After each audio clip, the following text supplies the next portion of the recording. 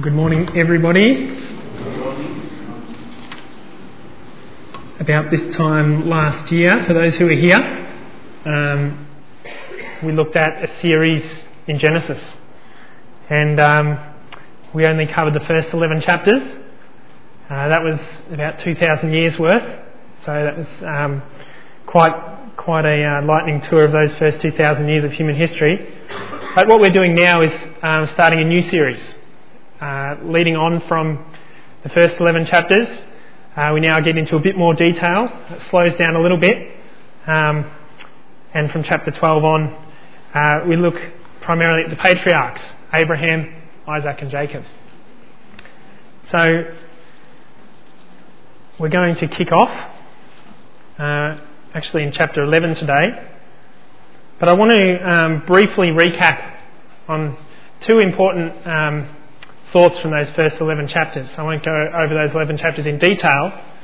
And the first thought that I'd remind us of is just the person of Noah. So prior to the flood, about 1650 years or so after creation, God looks down on the earth. He sees that it's increasingly wicked.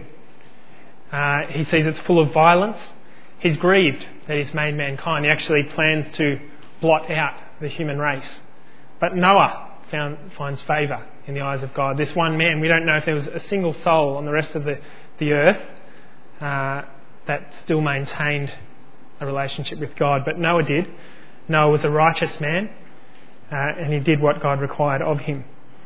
It's recorded that Noah was blameless among his generation, and a man who walked with God, a righteous man.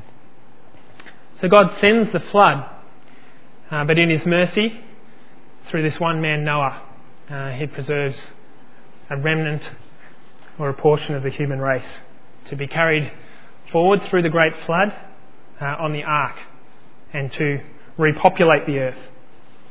And then in those 11 chapters 10 and 11, we see another account of relevance to today's message, and that's when we come to the Tower of Babel. Immediately after the flood, God commands Noah and his sons to multiply, to spread out and fill the earth. At the Tower of Babel, Babel was a city in Nimrod's kingdom. Nimrod, one of the first great kings, one of the first central human governments within the first few hundred years after the flood, builds Babel, but Babel becomes this centre point of opposition to God. We're not given all the detail, except that Nimrod is referred to someone who was in the face of God or in opposition to God. And at Babel, maybe they wanted to flood-proof themselves. They started building this tower to the heavens with the concept that maybe they can ascend and become greater than God himself. And the concept was, we don't want to be scattered, we want to resist that, and so we're going to congregate together on the plain of Shinar, build this great tower, make a name for ourselves, rather than follow God. And so, before the flood, it was dark times. Noah found favour in the eyes of God, and in those dark times there was a glimmer of light, and God preserves the human race through Noah and his sons. But immediately after the flood, in those first few hundred years, we see that paganism, idol worship, had already become very prolific, very prominent among the peoples of the earth. And we find that was concentrated at Babel. Of course, God comes down, sees what's happening at Babel, and confuses the languages and scatters people in accordance with his original command across the face of the earth in their people groups, which chapter 10 records, which happens after chapter 11.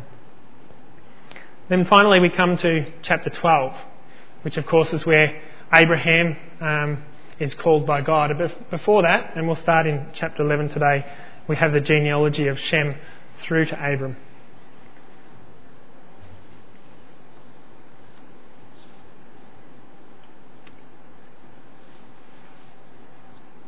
So, starting this series in Genesis, I think there's two key perspectives. We'll study, between sort of chapter 12 and somewhere in the low 30s. Those two key perspectives, we can always look at these passages from a human perspective. What was Abraham thinking and feeling? Watching Jacob grow from a little deceiving little ratbag into this wise old man that worships on the top of his staff and blesses Pharaoh. So we can see their journey of faith, their journey with God, and we maybe see some of their fears and failures, the mistakes they make. That's one perspective, the human perspective that we can come back to. But there's also God's perspective. And it's great as we go through these chapters to think to yourself, as we read these texts, to think to yourself, how is God at work in these passages? What's God's big plan? How is he bringing it to pass? How is he leading, guiding and protecting these patriarchs to achieve a plan for himself? And we'll see that as we go through. So I want to start by reading from chapter 11 of Genesis. And if you want to turn to that, it would be good, so you can follow along. Genesis chapter 11, reading from verse 26. This is starting with Abram's father, Terah. After Terah had lived 70 years, he became the father of Abram, Nahor and Haran. This is the account of Terah's family line. Terah became the family of Abram, Nahor and Haran became the father of Lot. While his father Terah was still alive, Haran died in Ur of the Chaldeans, in the land of his birth. Abram and Nahor both married. The name of Abram's wife was Sarai, and the name of Nahor's wife was Milcah. She was a daughter of Haran, the father of both Milcah and Iscah. Now Sarai was childless because she was not able to conceive. Terah took his son Abram, his grandson Lot, son of Haran, and his daughter-in-law Sarai, the wife of his son Abram, and together they set out from Ur of the Chaldeans to go to Canaan. But when they came to Haran, they settled there. Terah lived 205 years and he died in Haran. The Lord had said to Abram, "Go from your country, your people, and your father's household to the land I will show you. I will make you into a great nation, and I will bless you. I will make your name great, and you will be a blessing. I will bless those who bless you, and whoever curses you, I will curse. And all peoples on earth will be blessed through you." So Abram went, as the Lord had told him, and Lot went with him. Abram was 75 years old when he set out from Haran. He took his wife Sarai, his nephew Lot, all the possessions they had accumulated and the people they had acquired in Haran, and they set out for the land of Canaan, and they arrived there. Abram travelled through the land as far as the site of the great tree of Moreh at Shechem. At that time the Canaanites were in the land. The Lord appeared to Abram and said, "To your offspring I give this land." So he built an altar there to the Lord who had appeared to him. From there he went on towards the hills east of Bethel and pitched his tent, with Bethel on the west and Ai on the east. There he built an altar to the Lord and called on the name of the Lord. Then Abram set out and continued towards the Negev. And we'll leave it there for now and come back to that later. So by way of some background info, this is relevant to the whole series, of course, but particularly today as well. If we look at the genealogies, there's some remarkable things we learn from these, and these are in chapter 11 of Genesis. But we see that, for example, Shem died after Abraham died. So these great patriarchs, Noah was alive when Abram was born. But we also see that their lifespan was decreasing over time, and we're not given reasons why that was. Maybe genetic concentration through exclusively intermarrying with their tribes. Maybe nutrition changed. Maybe the atmosphere and environment changed. We're not given the reasons. But this is the background of after the flood. We see that Shem, of course, was about 100 years old, and then within 2 years after the flood, Arphaxad was born. Arphaxad will come in today's story because it was likely his grandson that founded Ur of the Chaldeans. This is the primary stomping ground of Arphaxad and his descendants in that area of what's southern Iraq these days. And then we have, of course, Abraham, Isaac and Jacob. And to think that Shem was alive during the lifetime of Jacob makes you realise when Jacob complains and has a whinge at 147 years old, "Oh, my days have been few and haven't lived up to the days of my fathers." Well, of course they haven't. Shem's died in his lifetime and he's aware of these great initial patriarchs. And that's really to orientate our thoughts to the sort of time frame we're in. If we look at now the family tree of Abram, each generation going down the three patriarchs, Abraham, Isaac and Jacob, they all tie back into Abram's family tree through Nahor and Haran. Of course, Haran died seemingly prematurely while Terah was still alive. And Terah lived maybe 180, I think. But so you can see the intermarriage, and that was the custom of their clan to exclusively intermarry, which was why Esau's Hittite wives were one reason why they were detestable to his parents, as well as their religion. That gives us the overall picture of the family tree structure. I think I've gone through Genesis several times over the last month, and as I've been reading it, it just continually strikes me how thoroughly removed it is from our culture, and so it's hard for us as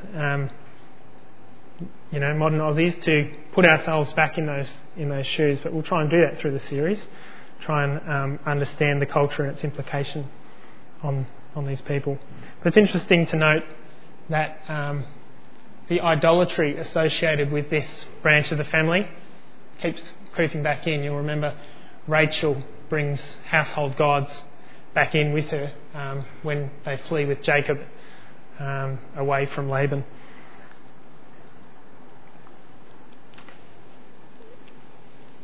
And of course, this is the map of the journey that Abraham took. You might think it looks like a bit of a deviation to go to Haran, but I don't think I'd want to walk my sheep through there either. Looks like they went up along the Euphrates River and migrated up there. And we're not given the full detail. It says that Terah took them, but Abraham had the call while in Ur of the Chaldeans, which is down here. I've put some other ancient cities for reference, so Babylon and Nineveh, the capital of Assyria, as well as Damascus, the capital of Syria, ancient Syria. And so that sort of gives us a little bit of, geographic and family tree sort of background that we need as we come into this series on the patriarchs. And before we jump into the text in a bit more detail, I just want to make a quick request of Chris. Chris, I want you to build me a Jewish synagogue. Is that okay? Probably asking the wrong person. I'm good to go. The other thing is that the synagogue's going to be in Iraq. Right.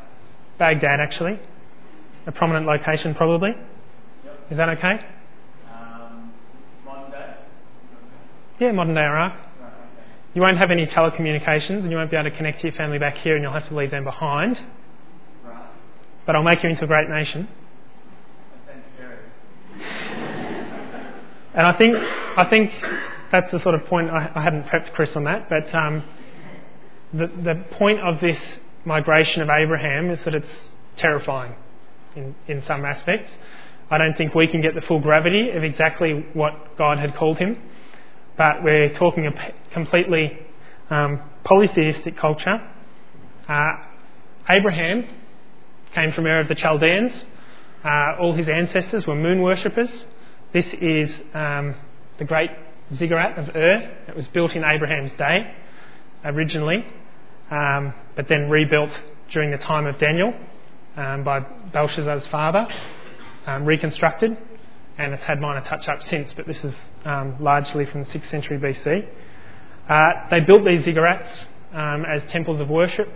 In Ur of the Chaldeans, the moon worship was the primary deity. They had up to 300 individual gods. There's been something like 100,000 clay tablets dug up in the area of Ur, very well established archaeologically.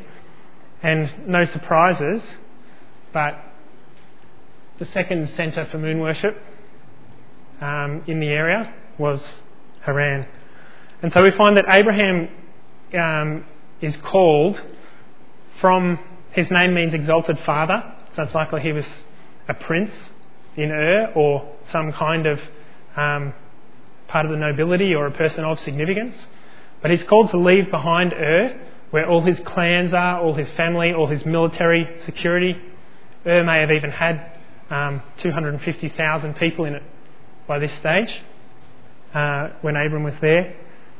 And he's called to abandon his religion. We're not told whether Abraham himself was a moon worshipper. His relatives have moon worship kind of names like Nahor and Haran's kids, etc.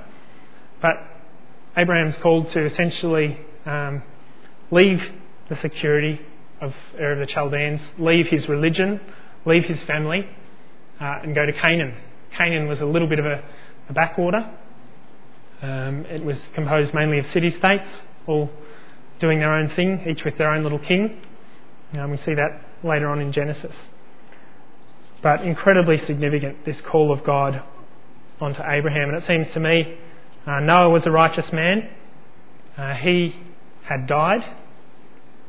And God, it looks to me that God is raising up a light of hope in Abram, calling him, so that God's great plans of salvation and his plans to not leave the world in darkness could be brought to fruition.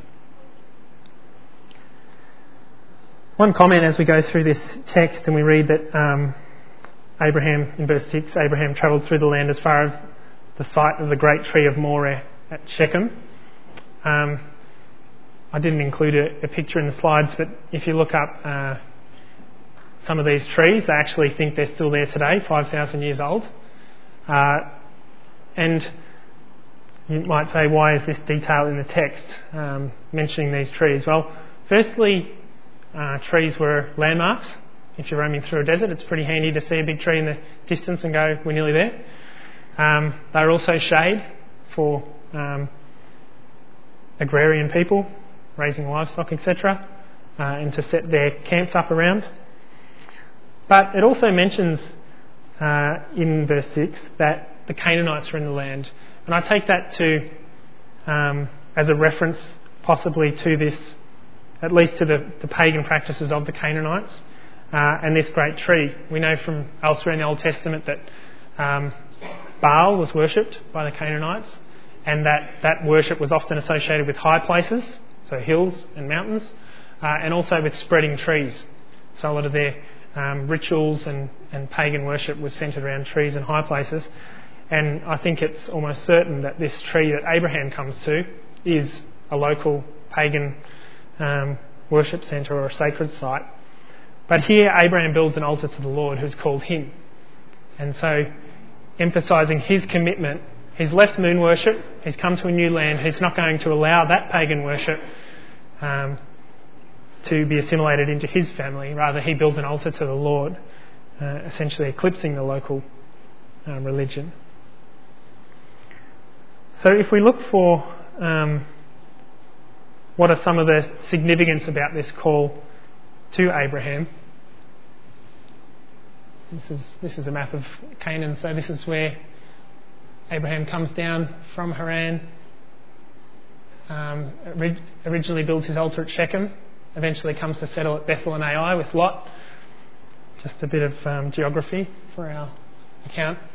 But it's not until we come to the New Testament that we hear more about the significance of what Abraham's doing here and his faith and what it was outworking in.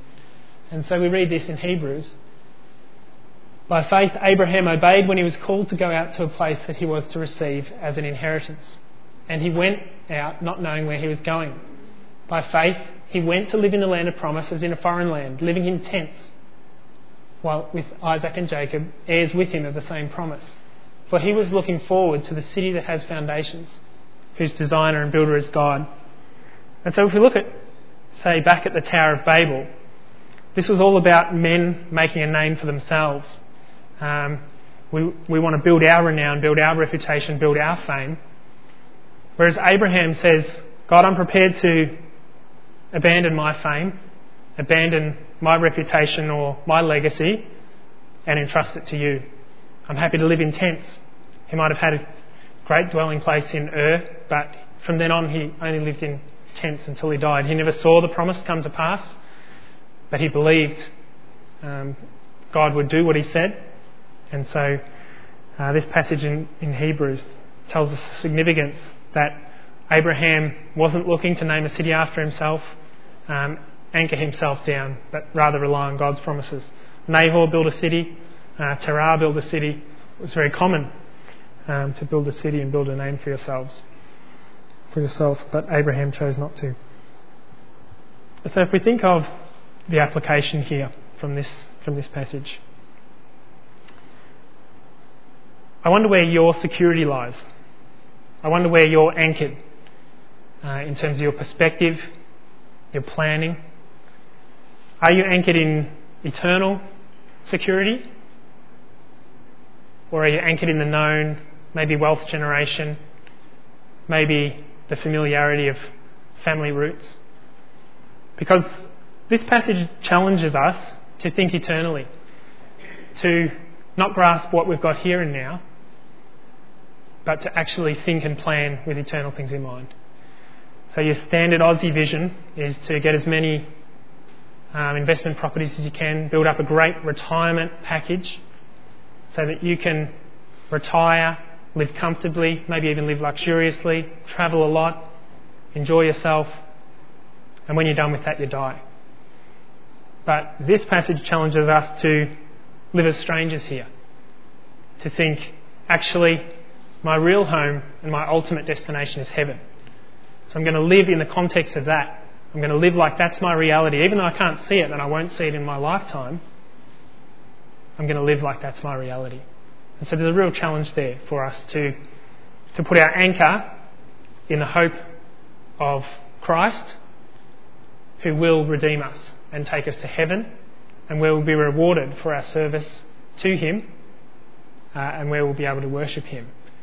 But it's so tempting with all the stuff, with all the affluence, with all the prosperity, to just think about the here and now, to be so caught up with possessions that our possessions actually possess us.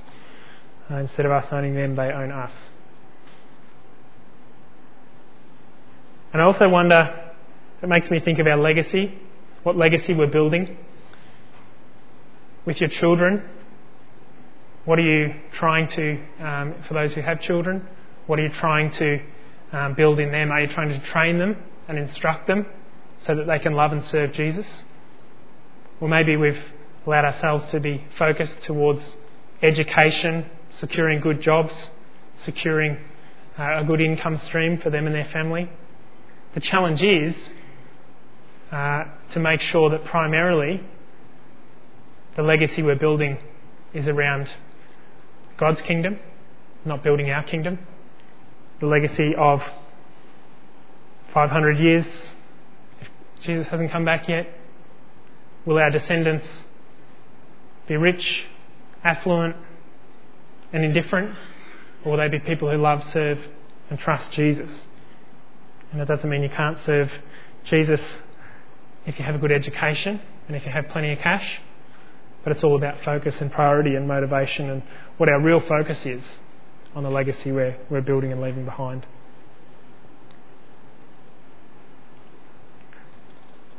If we turn back to the passage from chapter 12, verse 10, come to our next part of the text,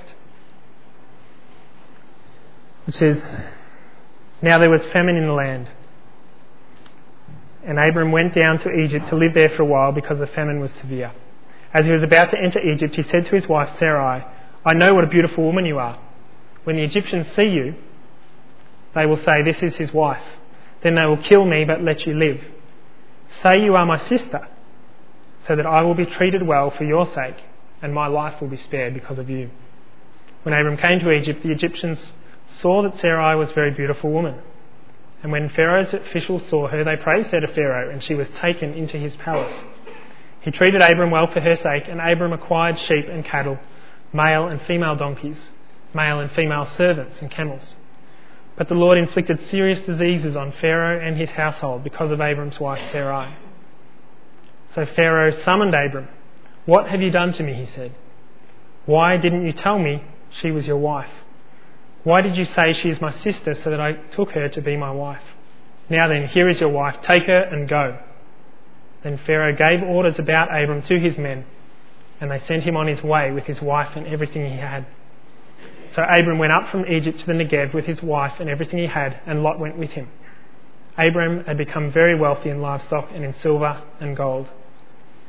From the Negev he went from place to place until he came to Bethel, to the place between Bethel and Ai, where his tent had been earlier, and where he had first built an altar.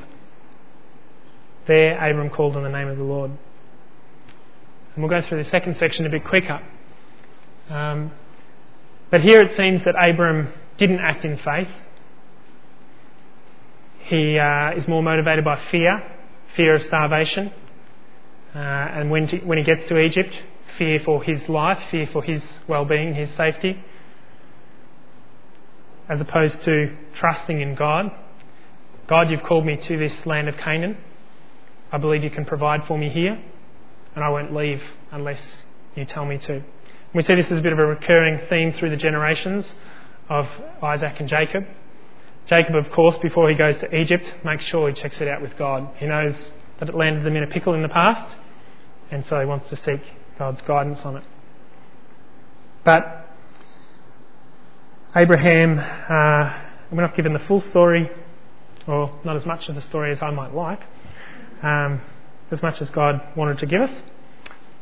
And we see that Abraham's motives appear just to be worried about starvation. So he heads to Egypt. Once he gets there, he fears for his well-being and safety. He's not so worried about Sarai, as it would appear. He's happy for her to go off to Pharaoh's harem with all that entails. Although we're not given the time frames, we don't know how long Abraham was in Egypt. It's most likely that this wealth transfer that went to Abram from Pharaoh is a bride price.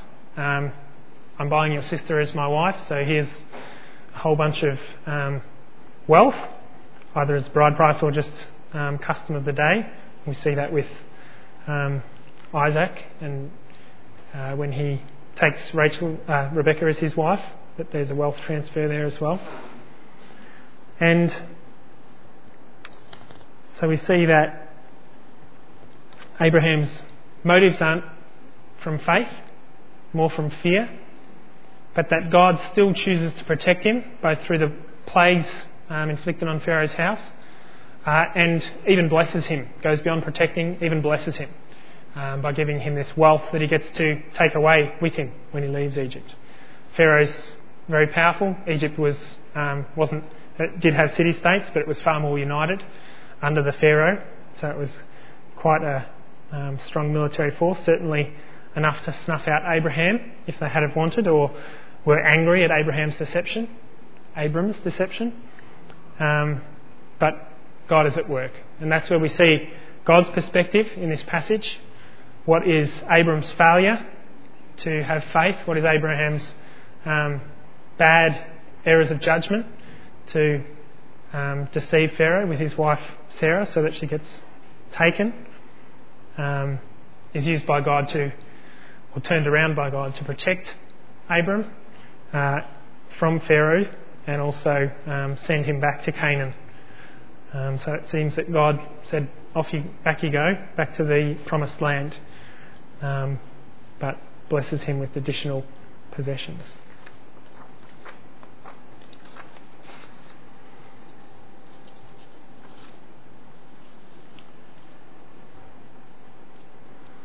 And then in the latter part of the passage, when we got to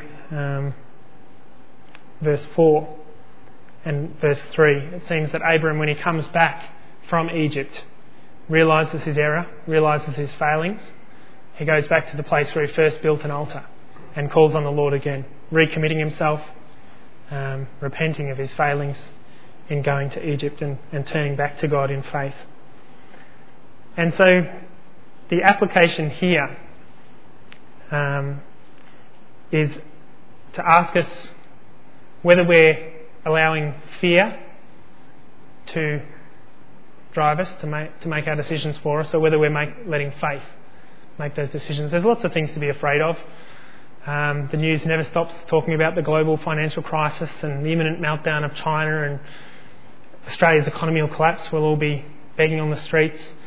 There's political instability, China declaring new military zones and everyone else flying through them in defiance. There's plenty to be concerned about. Maybe Australia's moral state, the fact that census on census, Australia has 4% less Christians than it did at the last census. We can be afraid of all these things, but it's not the response that God wants from us. He wants a response of faith, one of asking God, where do you want me? What do you want me doing? And not being afraid. We see that as soon as fear took over in Abram's decision making, he made poor choices one after the other. But we're called to live in faith, to seek what it is that God would have us do and follow him accordingly.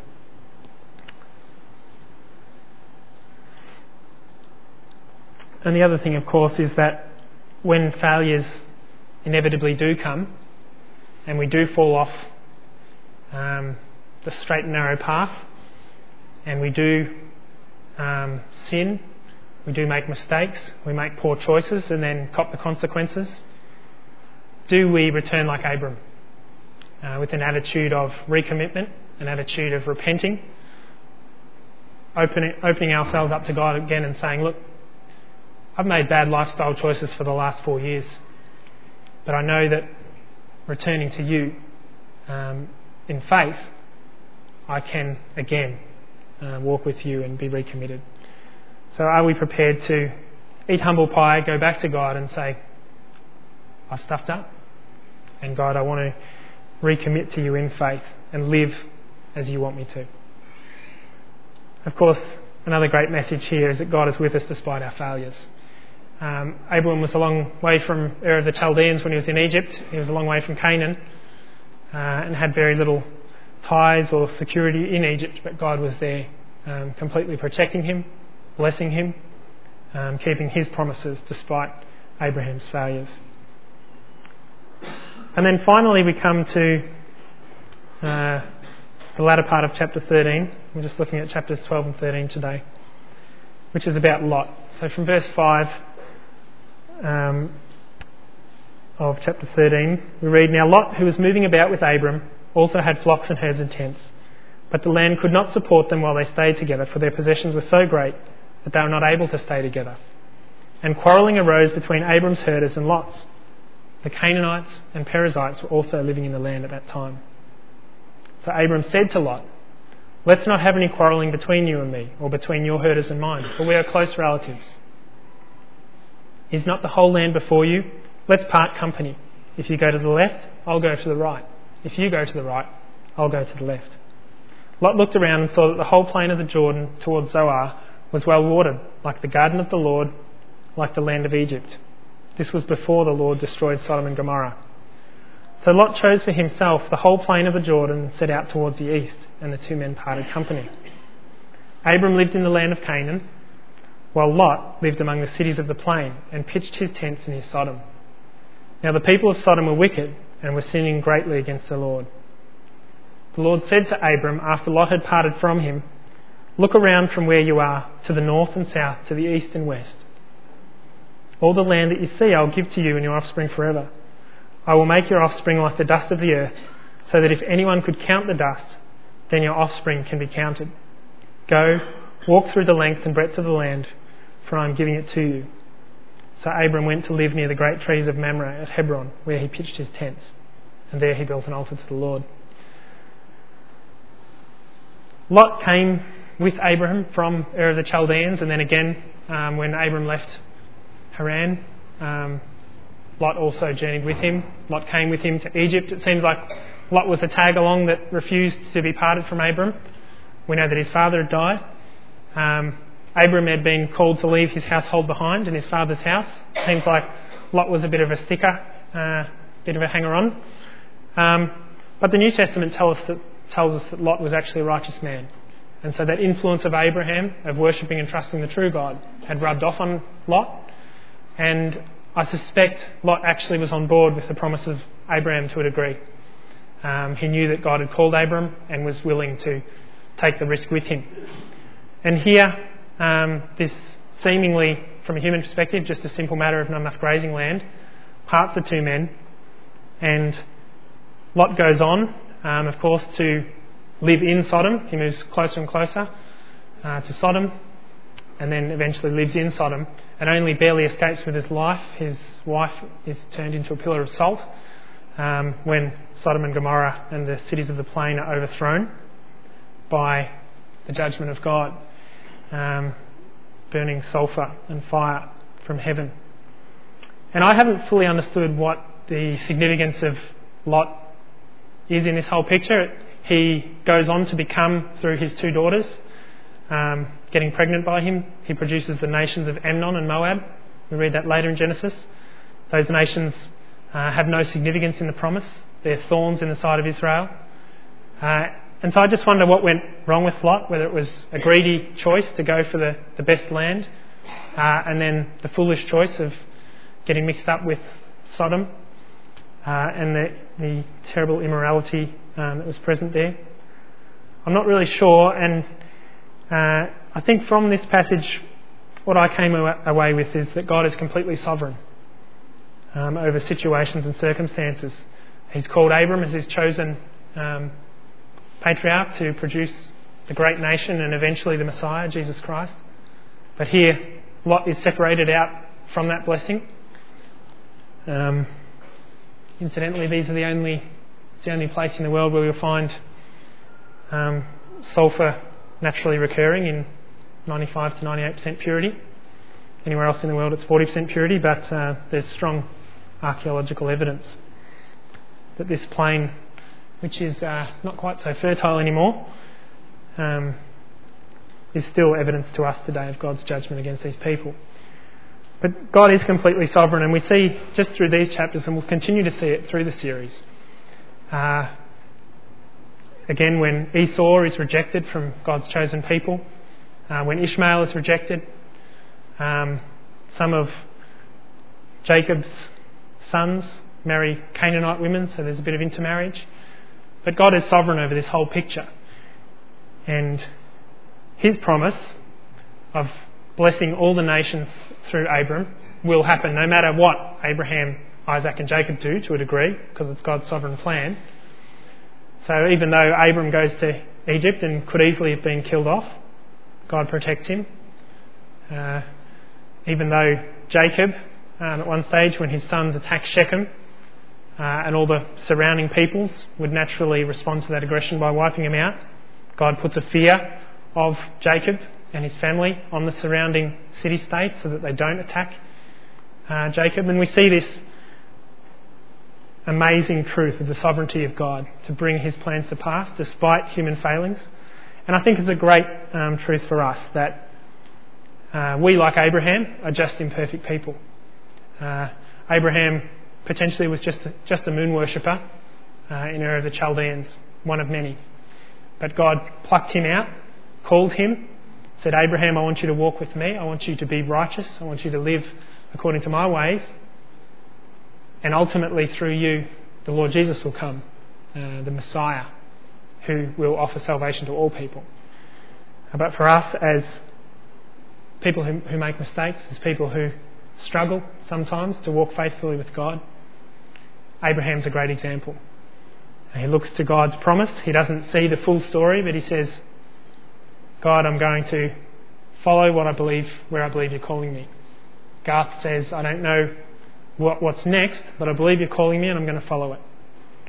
And as Tracy mentioned earlier, we as a community are now saying, God, we don't see the full picture, but by faith we want to be part of your work in the community of Montmorency, in the community of Melbourne, and in turning the stats on Australia. We want to be part of revival. We want to be part of spiritually vibrant community where we obey God, where we support each other. We'll have a new pastor to do that with, but God is sovereign over all. His work at Montmorency is far beyond our small community. His work in Melbourne is far beyond our small community, but we can be a part of it if we respond to his call. I'm just going to close in prayer now. Dear God, thanks so much for the book of Genesis, the book of beginnings. It's just so foundational for us to understand both our human origins, where we came from, human history, but far more importantly, Lord, your great plan for mankind, which is to offer salvation to a broken and sinful people. Lord, we praise you that you plucked Abram out of his pagan roots and called him to yourself, revealed yourself to him as a true God and asked him to follow you. We praise you for Abram's obedience. We know it wasn't perfect. He maybe even didn't follow your call straight away and waited for Terah to die in Haran before he again headed off for Canaan.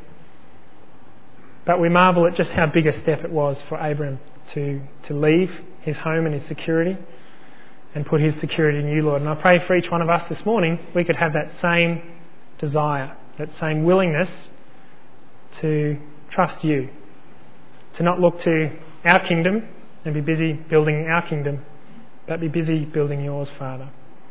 To not think about temporal earthly worries and concerns unnecessarily or too much, but to be focused on your ultimate plan for us in heaven, Father, and the great spiritual work that you are doing here on earth as you bring people to yourself, as you mature people in Christ. Help us to be part of that work, Lord, and see the eternal picture. Help us to be able to say no to distractions. Our culture is thoroughly off track in terms of its values, in terms of its priorities for how to spend a life.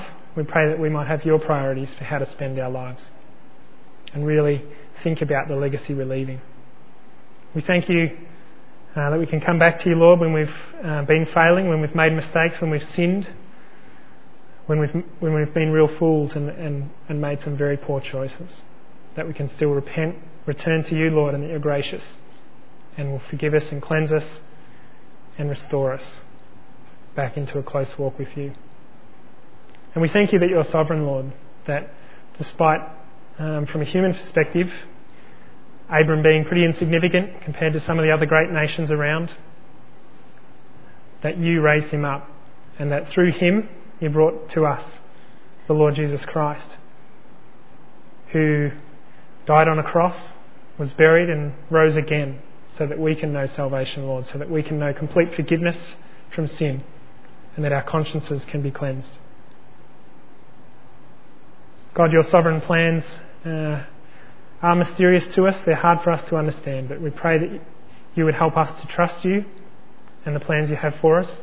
Thank you for the testimonies we heard earlier in the service from various people demonstrating just how trustworthy you are and how you've guided people in our congregation. I pray that you'll continue to guide us. And we ask this in the precious name of the Lord Jesus Christ, and so that the community of Montmorency might know Jesus more through us.